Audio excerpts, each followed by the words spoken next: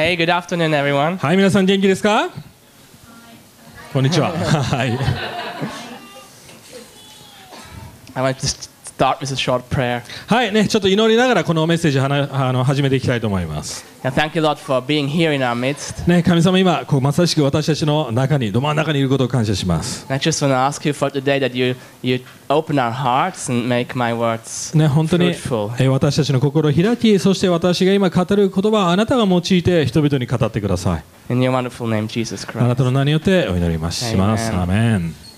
I want to tell you about a story today about two awesome people from the Bible. はい、今日はですね、聖書の中に出てくる、すごく良い人物っていうか、すごくヒーローの中の人たちでもあるんですけども、旧約聖書からその2人のことを話したいと思います。And God used these two people in very different ways. ね、この2人を別々の立場、ポジションなんですけども、すごくユニークな形で用いられました。It's from Samuel 25, but it's quite a long passage, so I'm going to tell you the pre-story.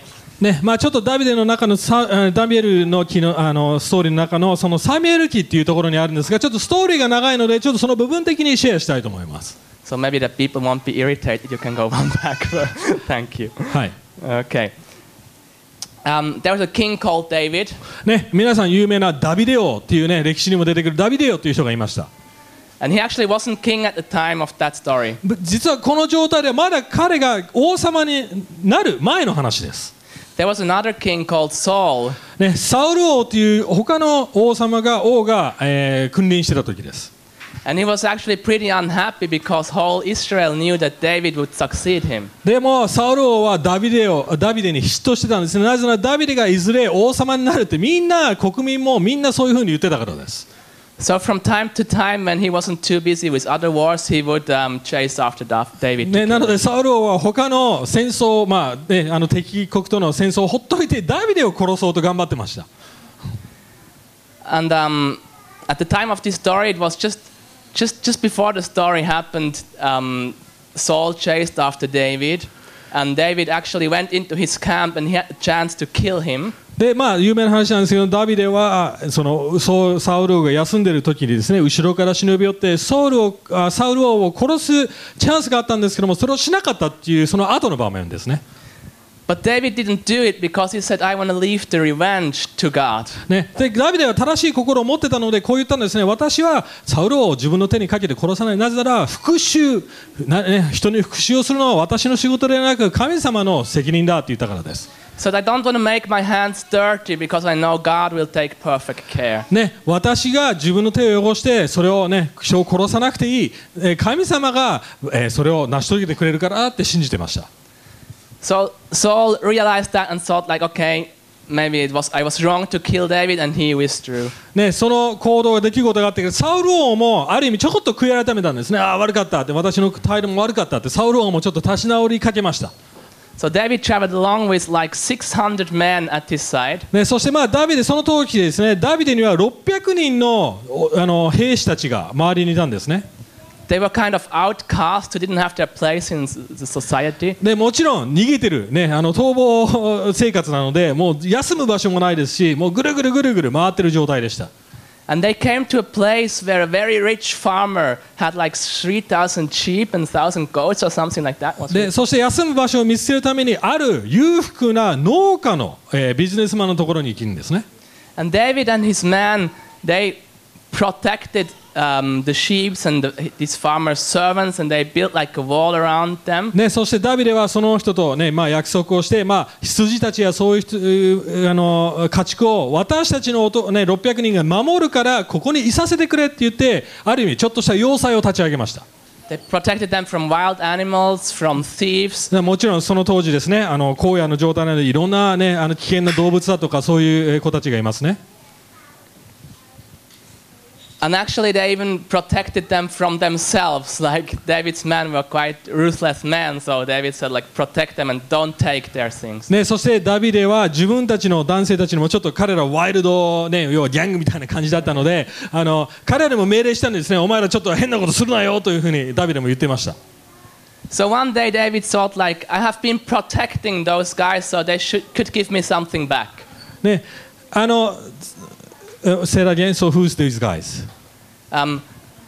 because David was protecting the servants of this rich guy. Okay, servants, yeah.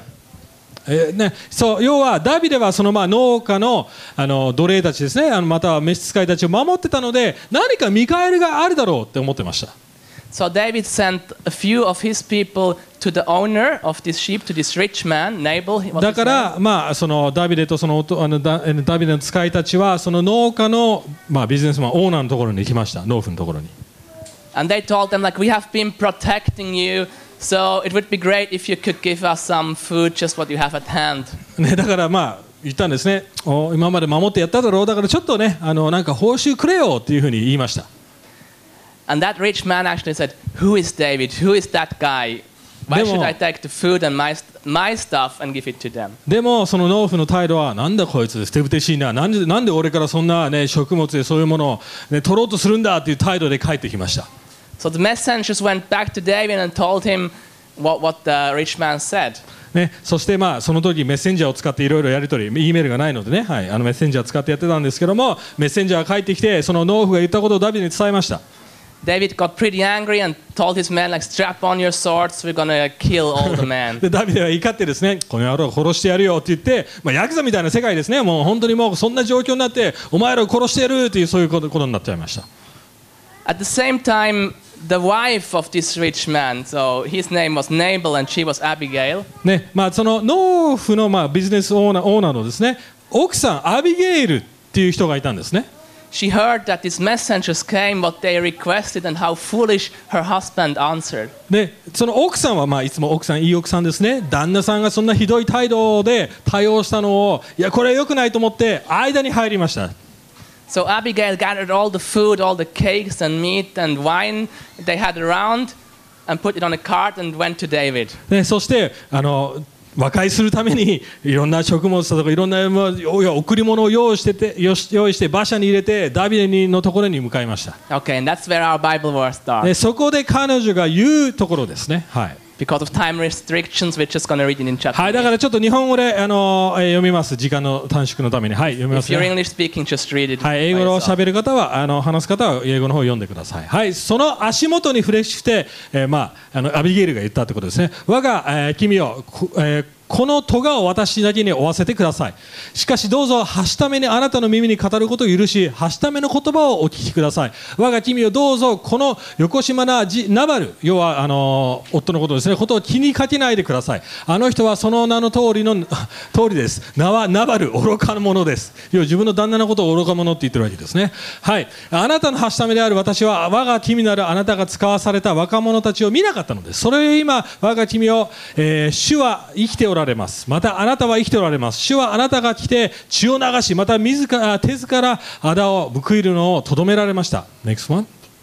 どうぞ今あなたの時および我が君に害を加えようとする者はナバルのことごとくになりますように、今あなたの使い目が我が君に携えてきた贈り物を我が君に従う若者たちに与えてください。これ我が君というのはデビッドのことですね。どうぞ私はしための咎を許してください。主は必ず我が君のために確かな家を作られるでしょう。そして主があなたについて語られたすべての良いことを我が君に行い、あなたをイスラエルの司、要は王に命じられる時、任じられる時、あなたがゆぐえなく血を流し、また我が君が自ら仇を報いたということで、それがあなたのつまずきとなり、また我が君の心の責めとなることのないようにしてください。主が我が君をよくせられるとき、このはしためを思い出してくださいということを言いました。So after Abigail humbled herself, David actually said, "Blessed are you because you helped me, or you kept me from sinning." はい。要は何言ってるかというと、そのアビゲイルがこういうふうに取りなして私に責任を負わせてくださいって時、ダビデははっと我に返って気づいたんですね。殺すのを止めてくれてありがとう。私が罪を犯さなくて済むようにしてくれてありがとうと言ったんですね。So Abigail went back to her husband, but he was just having a feast. He was drunken, so she didn't tell him anything yet. Say that again. I didn't get that part. Abigail went back, but her husband was drunken, so she didn't tell him about what she had で、アビゲイ done. ルは自分の旦那のところに戻って、旦那はそのところに、パーティーやって酔っ払ってたので、何が起こったかということも言いませんでした。So she waited very cleverly for the next morning, and then she actually told him. で、賢い奥さんですね。旦那が酔っ払い酔いから覚めるのを待って、次の朝になってちゃんと事実を伝えたわけです。And the Bible says that his reaction was like, his heart got like stone in the moment he heard about that. でもそれを聞いたナバル旦那は怒ったんですね。要は心が硬くなってとんでもない反応をしました。He didn't really realize the danger he was in, but he just hardened his heart. ね、どれほど彼がダビデの手にかかって分かります、危険にあったかということを気づかなかったんですね。でも反対に心を固くしてしまったんです。And 10 days later, he died. で10日後に彼は死ぬことになりました。So God took care of the situation himself. 神様が実はそのことを起こしたんですね。ダビデや、アビゲイルじゃないんです。Okay, that's the story. それが今回話すメッセージのストーリーです。So I said it's about two amazing people. だから今回その2人に焦点を当てたいと思います。So there is David. ダビデがいます。He was a shepherd, but God called him out for a greater 彼は purpose. 羊飼い、一番、ね、その当時低い仕事をしてたんですけども、神様が使命を与えて王様になるということは使命を与えました。He called him to be king over Israel. ね、イスラエルの王になるという約束を神様はしました。He called him to set Israel free from its enemies. ね、そしてイスラエルがその当時敵から、ね、悩まされた時に彼が敵からイスラエルを解放するということを約束をしました。He called him to bring peace to a whole nation and extend the kingdom. ね、その当時の国に平和とそして、その国の拡大を神様約束しました。And God also anointed him for this. ね、そしてその、祝福、要はアノインティングっていうんですけども、要はその油注ぎを与えたわけですね。He anointed him to carry God's story with mankind. ね、そして要は神様がダビデを使ってその歴史を動かしていったんです。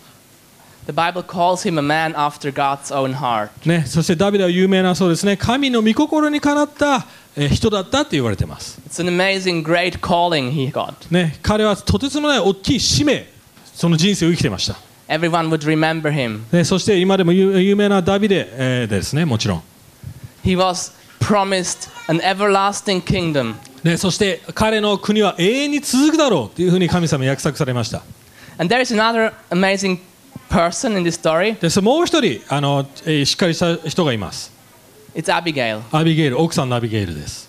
So nobody actually knows her. ね、でもあんまり聖書ではよく知られてない人です。Bible calls her beautiful and wise. ね、美しくそして賢い人だっていうふうな有名です。But that's it. There is no kingdom she has. でも彼女には王女にはなりませんでした。There is no anointing that is mentioned on her life. ね、そして彼女の上には油注ぎのがあったことも書かれていません。But still, in this story, a great calling is revealed. でも彼女はとてつもなく重要なことをしたんです。It's my right. Can you put the next point? ね、まず最初に言いたいこと、私の権利だってことを話したいと思います。Simone made an amazing PowerPoint. Thank はい、 you. 誰か知らないですけども、誰ですかこれ、K1 ファイターかな、はい。So I told you that Saul, the king Saul, the actual king at that moment, he was chasing after David. ね、先ほど言いました、その前のサウル王はダビデを殺そうとしてました。And he did that just before our story happened. ね、これが起こる前の話ですね。And just after our story happened, actually the same thing happened again. でまだそれが何度も起こったんですね。そのダビデを殺そうというシチュエーションが何度も起こりました。David again had the chance to kill him, but didn't do it. ね、またダビデもサウルを殺すチャンスがあったんですけど、ダビデはそれをしませんでした。He wanted to leave matters about time and place and how to God. ね、でもそれを神の手にかけるんじゃなくて、神様に任せよう、神様が報いるだろうということをずっとやってました。So 2 times he acted very wise and left the judgment to God. ね、だからダビデはそのような感じで神様に全て任せてました。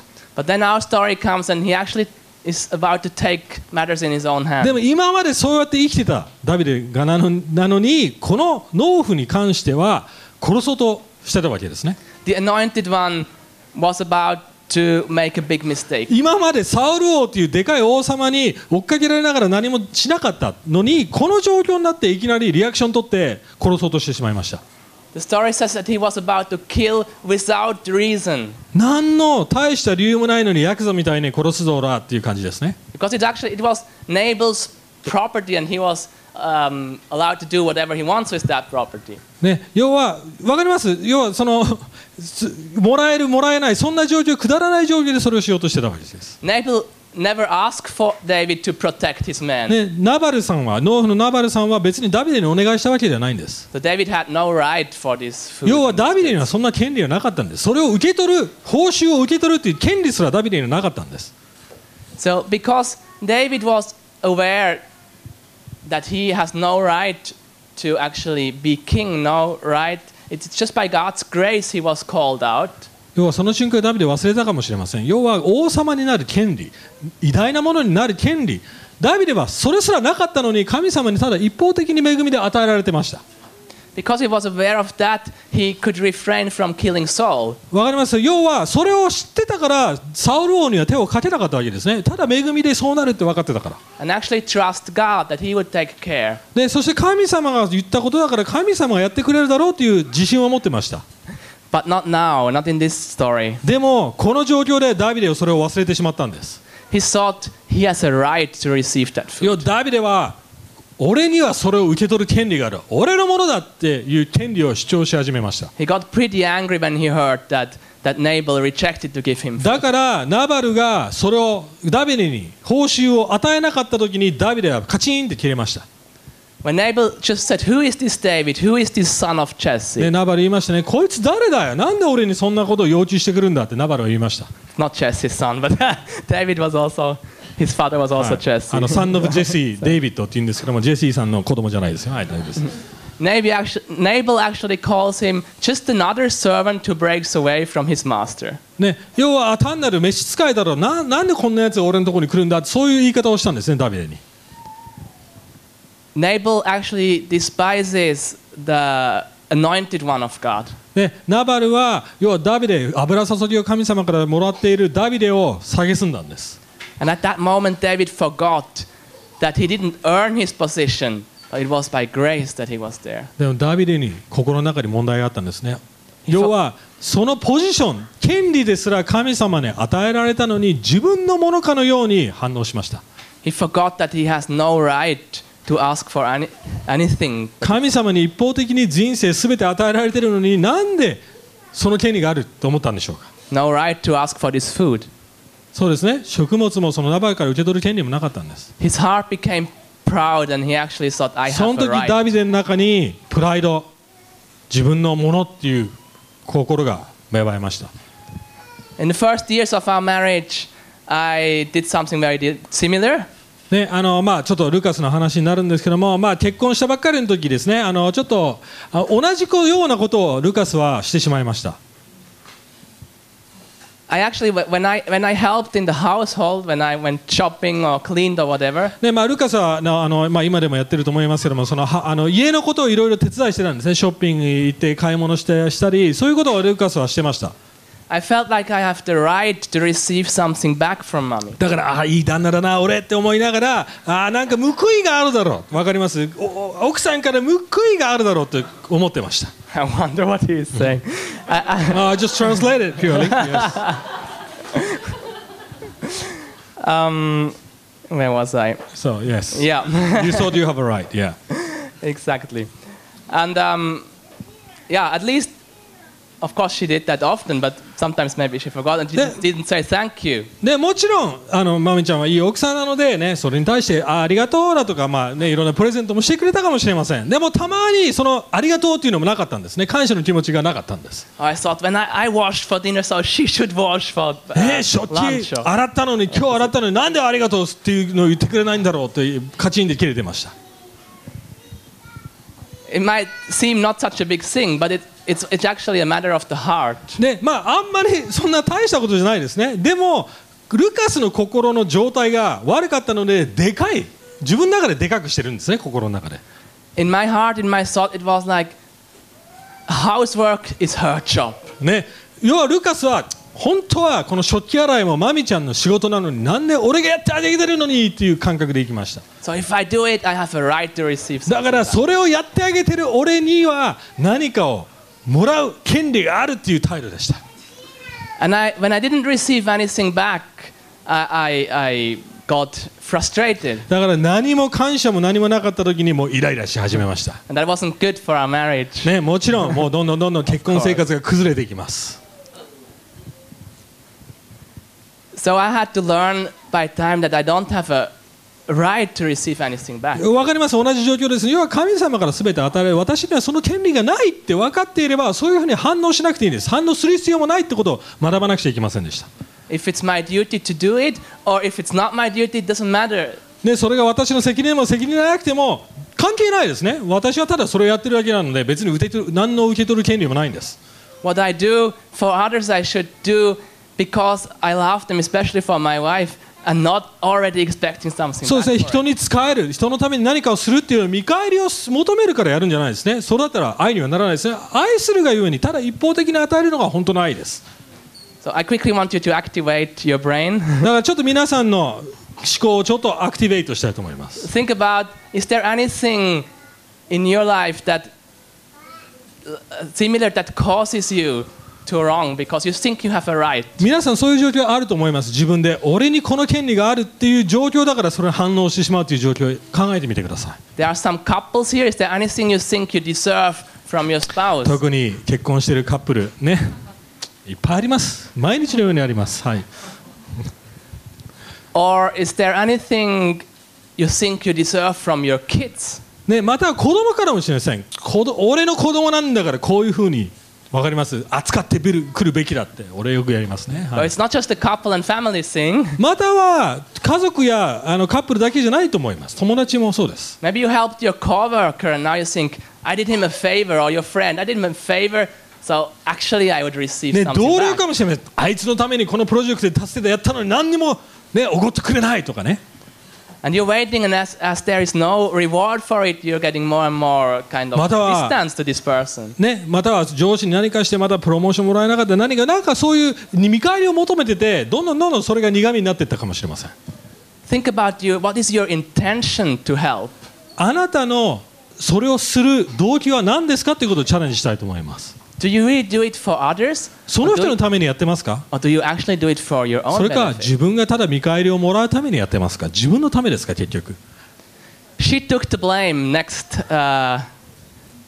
Simone, can you put the next? She took 次の the ポイン blame. トは Thank you. 彼女が責任を取ったということを話したいと思います。 When I read this story in the past, I always thought like, okay, Abigail is a clever person. ね、これを昔読んだ時にこのアビゲイルって奥さんやり手だなと思いました。ずる賢いなと思いました。 So what she did actually to save her life. ね、要は自分の命を救いたいからそうしたんじゃないかと思ってました。 She humbled herself for a moment to actually keep her position. ね、要は彼女の立場、命を守るためにそれに行動を移したそれだけかなと思ってました。 But as I looked at the story a bit deeper, I found out something で different. ももっとその物語のことを調べれば調べるほどもっといろんな真実が見えてきました。 The story seems to show that she didn't do it for herself, but she actually did it for David. ね、彼女は自分のためじゃなくて本当にダビデのためにしたんですね。 David didn't come to kill her.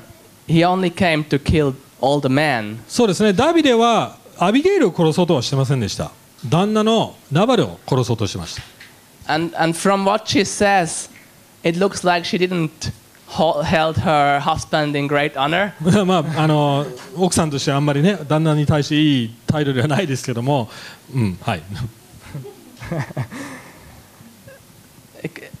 To me, it looks like that was an arranged marriage, like they did in those times. Like it wasn't like they loved each other so much that they married, but like maybe her father decided she marries that だから man. 僕はこう思ってたんですね。まあその当時ねお見合い結婚ですね。あんまり愛してなくても結婚しなくちゃいけない。だからそうかなと思ってました。 Anyway, she didn't seem to care about her husband's welfare very much. ね、まあでももちろん旦那のことをちょっと思ってたかもしれないけど、それほど重要じゃなかったようにも見えます。 So why did she do all the effort and actually brought herself in danger? She could have been killed by David. 要はなんで彼女は自分自身にそのような自分の状況に追い込んだんでしょうか。要は危険ですよね。ダビデに殺されるっていう可能性もあったんです。 So according to the story, we see that actually whole Israel knew that David was anointed and he was going to succeed Saul. でも彼女は知ってました。その当時イスラエルの次の王はダビデになるって。みんなもそれを自覚してみんなもそれを知ってました。 So when Nabal says, "Who is this David?" It's not because he haven't heard about it. He rejects his anointing, his calling. 要は次の次期王ですね。それをうちの旦那は批判してるってことを気づきました。 But Abigail, she totally believed in David's calling and supported it. でもアビゲイルはダビデを信頼し、ダビデが次の王に要は神様に認められた人だってことをちゃんと自覚してました。 She wanted to bless him. 彼を祝福しようとしました。 And what she says is she wanted to help him to step blameless into his calling. 要は間違いを犯さずにその次の要は王座についてほしいって彼女は心から思ってました。 Her main concern seemed to be that David wouldn't defile himself. 彼女の思いはダビデ王にこんなところで間違いを起こして罰せられてほしくないと思ってたんですね。 She says that day when you become king, that you won't have to think like, oh, I murdered without cause. 王様になった後にあの時なんであの人を殺したんだろうという間違いを犯してほしくないと思ってました。 She says like, you won't have to worry about how you killed people without any reason. 理由もなしにそういう人たちを殺してしまったって後悔してほしくないって彼女は言いましたね。 You won't have to worry about how you got even. そしてそれをどうなってそういうふうになってしまったかということも後悔してほしくない。 The Lord will give you success. でも神様から成功をもらってくださいというふうに祈りました。 When Abigail went to David, she risked her marriage. 自分の結婚生活をリスクを冒してまでダビデのところまで行きました。 She risked her reputation because women were actually not supposed at that time to take such a position. その当時女性というものは要は蔑まれてたので、女性がそのような立場の人のところに行くってことすら危険なことでした。 And she even risked her life. 要は命の危険を冒してまでそういうふうにしたんです。 And then she says something amazing here. そして彼女はもっと素晴らしいことを言いました。 I think I put that. Let me take the blame. Maybe I didn't put it, but it's in the title. In the text we read, she says, "Let me take the blame myself." 私にすべての責任を負わせてくださいって言ったんですね。私にすべての責任を押し付けてって言ったんです。 She went on her knees, bowed down before David and said, "Let me take the blame myself." 要は旦那がしたことの責任、間違い、私に責任を取らせてください。 She took the whole responsibility for her husband's 旦那 wrong も behavior. すべてです。自分で責任を負おうとしたんです。 She gave a great example how not to substitute herself but substitute God. She gave a great example how not to care and matter about her own reasons and things but about 要は God's 自 things. 分のためじゃなくて神様のため、また旦那のためにそれをしようという態度です。 Not even for her own life. It was for David was the anointed one and blessed one. She believed that God wanted to use him. そうですね。ダビデが神様に用いられる人だということを自覚しながらそれをしました。 Because she knew that, she wanted to support him to do それ that を知ってたから blameless. です。 And there are, in this story, we see two reactions to her substitute, to her act. そしてそれに対して2つのリアクションを取った人たちがいます。 David, when his heart condition was revealed in front of all his men, ダビデは正直に自分の間違いを認めました。 and she actually told him, what you are going to do is without any reason. It's just because you are 要 got は angry and 彼女ははっ offended. きりダビデに言ったんですね。何の理由もないのになんで殺そうとしてんのって、要は叱ったわけですよ、ダビデに。 But there in front of his men, he repented and turned from his way he wanted to do. そんな状況でも他の男たちがいる前でもダビデは正直になり、俺が間違ってた、ありがとうってことを言ったわけです。 And then is the reaction of Nabal. で、もう一つの反応です。ナバルの反応です。 When he heard that his wife actually took all his blame on herself, 要は自分の奥さんがそこまでしてくれたわけですよ。それを聞いたときに、 and with that avoided that everyone would be all male would be killed. 自分の命が助かったっていう状況なのに、 He didn't recognize his wrong heart. His wrong 自 heart. 分の非を認めなかったんです。自分の責任を認めなかったんです。 He didn't repent, 悔い改めなかったんです。それを but 言われた時。 instead he hardened his heart でも totally. 逆にそれに反発して心を固くしました。 As you know, the Old Testament stories in the Old Testament always point to Jesus in the New Testament. 皆さんクリスチャンだと知っていると思いますけども、旧約聖書で書かれているストーリーはすべて新約、要はイエス・キリストのことを指しています。 And there is a really great connection I want to share with you. このストーリーの中に素晴らしいイエス・キリストのことが書かれています。 Just like Abigail took the blame for her husband, ね、アビゲイルが自分の旦那の責任を自分に背負ったように、 Jesus, while he died for our sins, he took the whole blame for each one of us. 私たちのイエス・キリストは私たちの本来、間違い、責任、罪全部背負ってくれたんです。私に責任を取らせてくれって。Abigail did it that David could step blameless into his calling.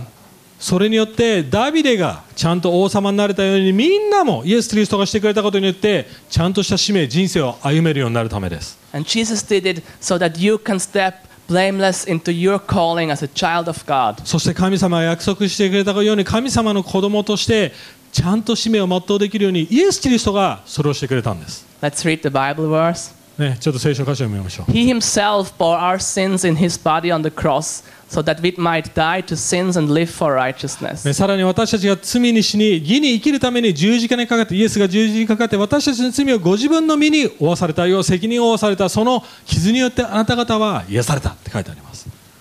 Abby risked her life to do that. アビゲイルは自分の、要はイエス・キリストと同じように自分の命を懸けてまでそうしたんです。 But Jesus totally gave himself up and gave his life. もちろんアビゲイルは死にませんでした。でもイエス・キリストは自分の命を失ったんです。 So that we can be reconciled with him. 私たちが神様と和解できるためにです。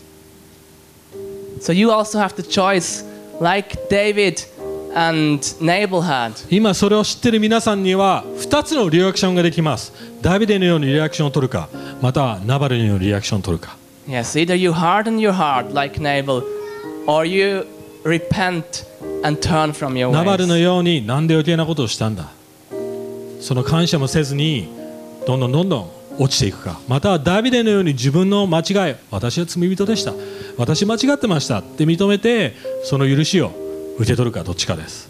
And that's not just once in your life, それはただ今日だけじゃないんです。 but actually every time you face a situation like the one here, maybe you think you are right, you actually have to repent.